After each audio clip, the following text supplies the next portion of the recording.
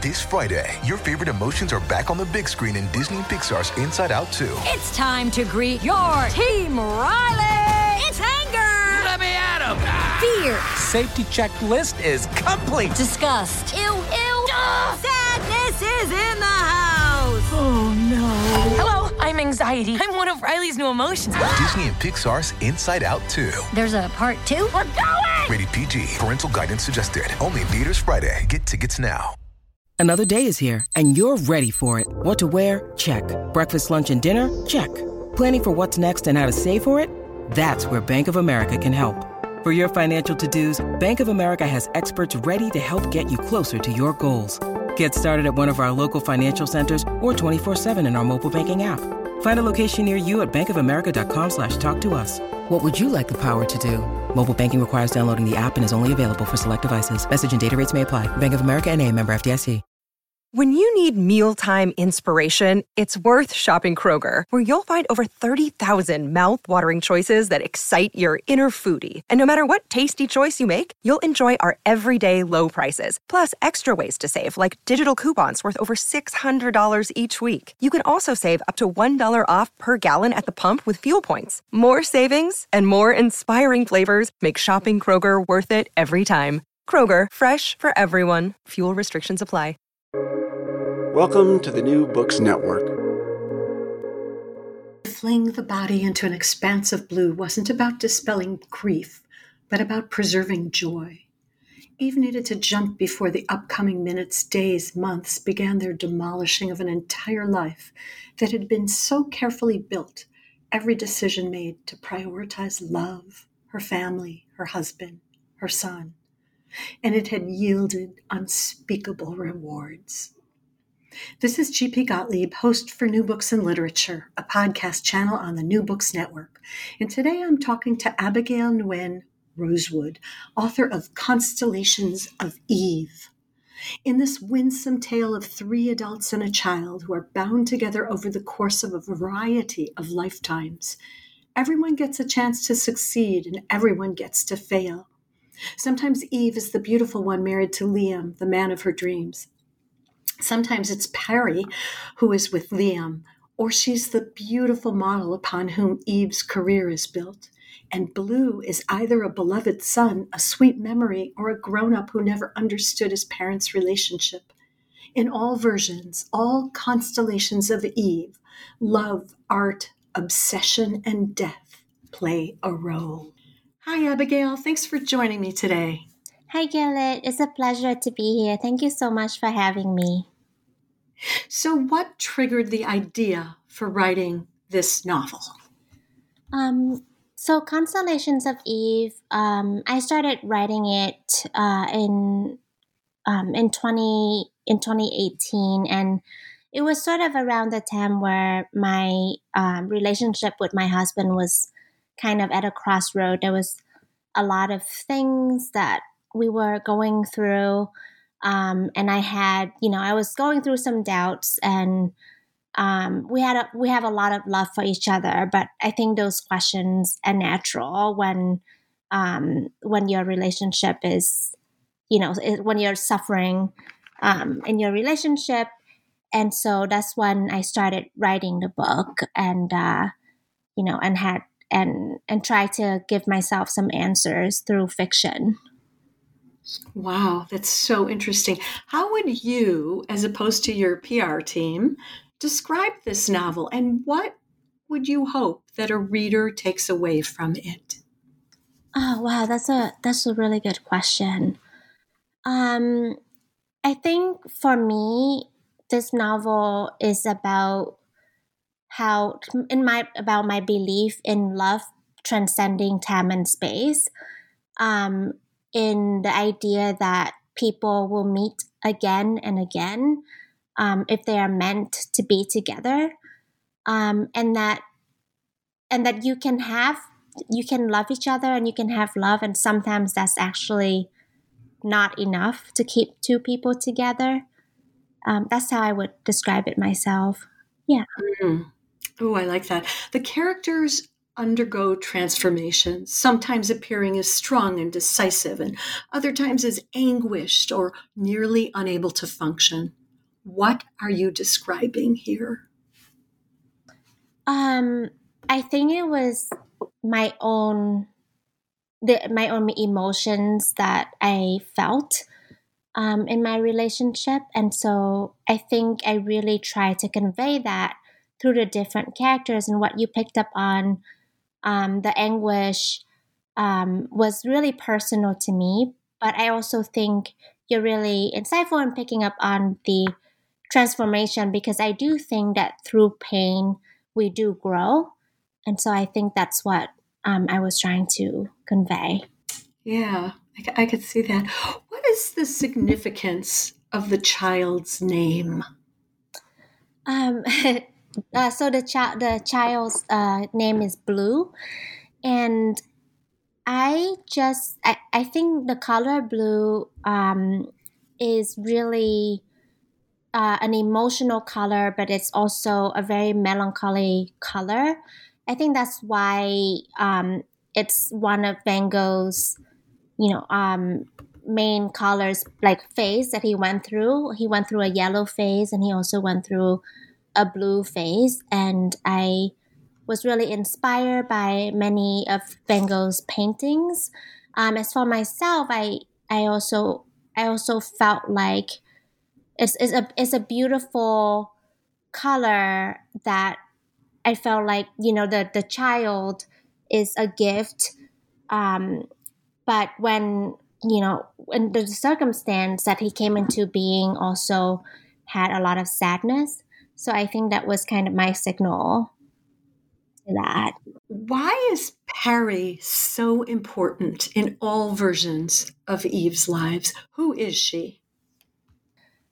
So Parry is both a friend to Eve and the muse. And I also see Parry as kind of the embodiment of the artist's kind of the artist's subject or topic that he or she or they wrestle with, the obsession that they keep returning to. And so I think Parry for me is kind of the personification of the things that I keep returning to in writing, and my way of wrestling with those topics over and over. And so Parry is both an embodiment of beauty and seduction and charm, but also a lot of darkness and failure and envy. All of those things that you experience when in the art, I think. Eve's mother doesn't show up in every story, but she does show up. Why does she warn Eve about recognizing beauty? That's a good question. I think beauty is there are many definitions to it, and I wanted to kind of introduce that tension between the way that her mother sees what beauty means to her mother, and how that has influenced Eve's choices in life. Okay. Yeah. I don't know if I actually answered that question. Sorry. Well, I see where you're going with that. On a follow-up question, so where's the rest of the family for anybody? I don't. In my mind, this is more of the way I wrote the story felt more like a fable to me, and the isolation is very important to these characters. So I didn't feel, even though Liam's father is briefly featured and Eve's mother, I didn't feel like it serves the story to include them. Okay. Why is the trio of Eve, Liam, and Parry constantly shape-shifting then? I think that actually goes back to my upbringing, in Buddhism. And there is some parts of Buddhism. There's a belief that that if people will meet again in different lifetime, and that meeting somebody again could actually mean that you owe them a debt from a previous life. And so being bound together, the soul, the soul's migration across these lifetimes, and they're meeting again and again could be due to love, could be due to debt, could be due to something that they haven't worked out yet. And I think these three souls and these three people are bound together in this way. And so that's why the different versions, some of it is about love and some of it is, actually hate, and some of it is other things. Wow. So you also wrote in your acknowledgments that you've been looking for signs of your own father's reincarnation. Can you say more about that? Yes. I think I'm always looking for him. Every morning, part of my morning routine is, I light an incense and I pray to him, and I kind of talk to him and tell him what I hope for my day. And I think because I've actually never met him, maybe that makes it in some strange ways, that makes my connection to him even stronger, because I can manifest him anywhere. And I see him in nature. I can see him, in myself. And especially when I'm writing, I feel his presence. He was not a writer, but I read his letters to my mom when they first fell in love, and he was when they first got married, and he was on a boat for many months and didn't see her. And so I read many of his letters, and I really felt myself through his words as well. So I don't know if he's, literally reincarnated, but I hope so. What a beautiful thought. That's lovely that you're able to have that gift of the letters and to see him in that way. Can you say more about the repeating tropes that you include, like, for example, the 2 cubes of sugar with a tablespoon of honey, which doesn't sound good to me. Yeah, it doesn't sound good to me either. I love that you noticed that detail. I think those are the kind of details that are, maybe insignificant to one person, but it's the quirks that we notice about the people that we love, that they do something really strange. And I think the recurring detail makes me kind of ground a character and shape who they are. And also that detail is the reason why, a strange reason why Eve really latches on to that and thinks that maybe Perry and Liam belong together because they both do this. And it's just so strange that she can know 2 people that would add both tea and both honey and sugar to their tea at the same time. Yeah. It's still gross, but okay. So what about Liam makes him revolve around the sun that is Eve? What makes Liam revolve around Eve? Mm-hmm. I don't know if that's how I really saw it, actually. I feel like when I was writing it, I guess I was focusing more on her revolving around him, but maybe that's interesting to hear your reaction, or that your how you see it.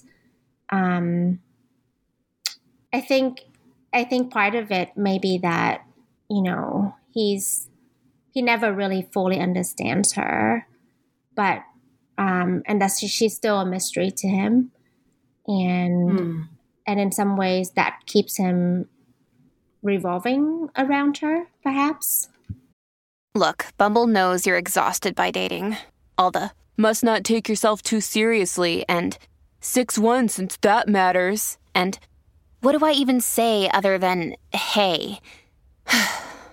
Well, that's why they're introducing an all-new Bumble with exciting features to make compatibility easier, starting the chat better, and dating safer.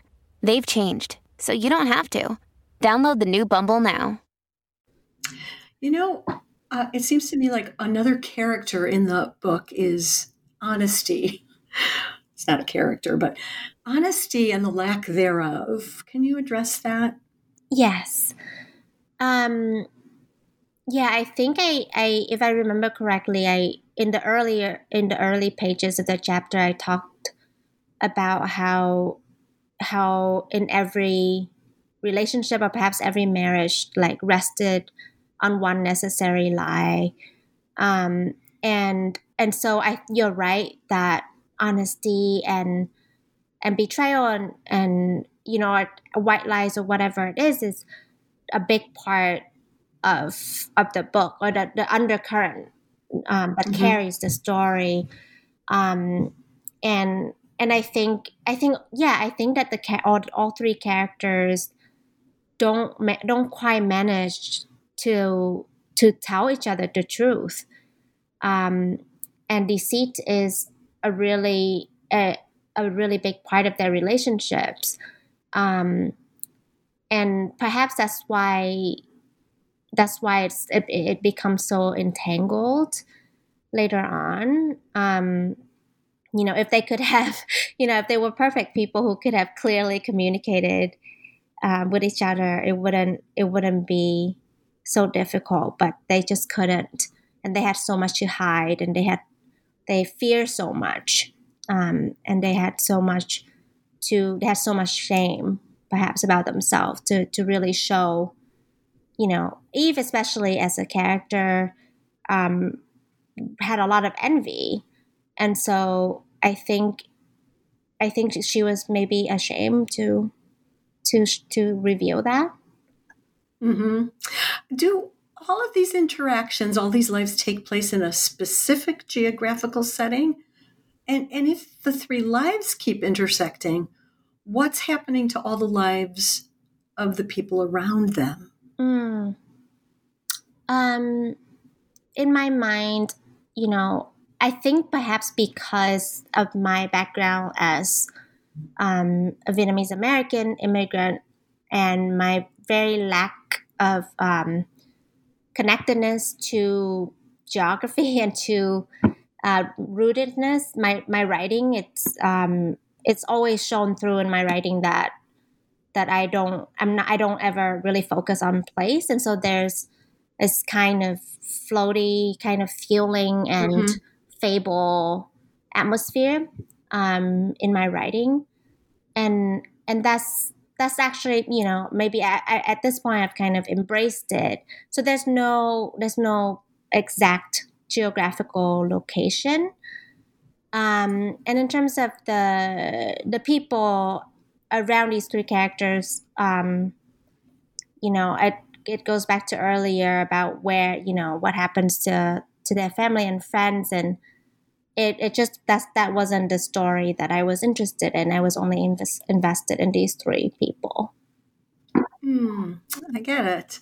In one of their lives, Liam tells Eve that the only thing he wants on his obituary is that he loved her well. Why doesn't he want something about himself?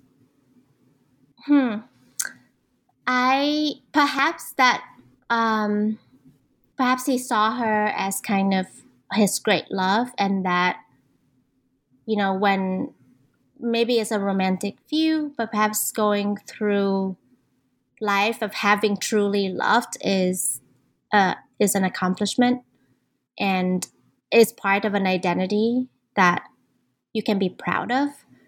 This is just my guess. Is a line that my husband said to me actually during a difficult time in our relationship. And, so I think it was to show me that even though we were struggling, that there was love there, and he really wanted me to understand that. So that was actually his word by word line. So I'm just speculating on, and I it fits well with that character. So I could see you hearing that line and just tucking it away, because it's really quite remarkable. I could see that. Yeah, it shocked me. Yeah. It shocked me. Yeah. It's shocking to read too. And you think, what? But now it makes even more sense. Wow. So interesting. So Abigail, what are you working on next? So right now I'm really interested in the idea of gossip, and kind of gossip as family mythology. So I was just in Vietnam recently to visit my grandmother who's sick. So just talking to her and listening to some of the tales that didn't match up with what my mother told me about her childhood. And so I'm really interested right now in exploring like family legacy, especially as they pass down by women, and family mythology. So interesting. But I'm just, as a mother, I would definitely want my kids, if they were writers, to write what I told them and not what my elderly mother told them. I love that. Okay, just keep that in mind. Anyway, thank you so much for joining me today. It's been a pleasure. It's been such a pleasure to talk with you, and just to hear like how it's an honor that you read the book so closely, and you have such a lovely voice. I've never met you, but you have such a lovely voice, and actually I feel like I'm in a little bit of a trance, like listening to you. I do that to people. Yeah, it's quite remarkable. So thank you. And thank you for joining me today. Again, this is G.P. Gottlieb, author of the Whipped and Sipped Mystery Series and host for New Books in Literature, a podcast channel on the New Books Network. Today I've been talking to author Abigail Nguyen Rosewood about her poetic novel, Constellations of Eve. Hope you're all able to lose yourself in a good book today and tomorrow, too. Happy reading.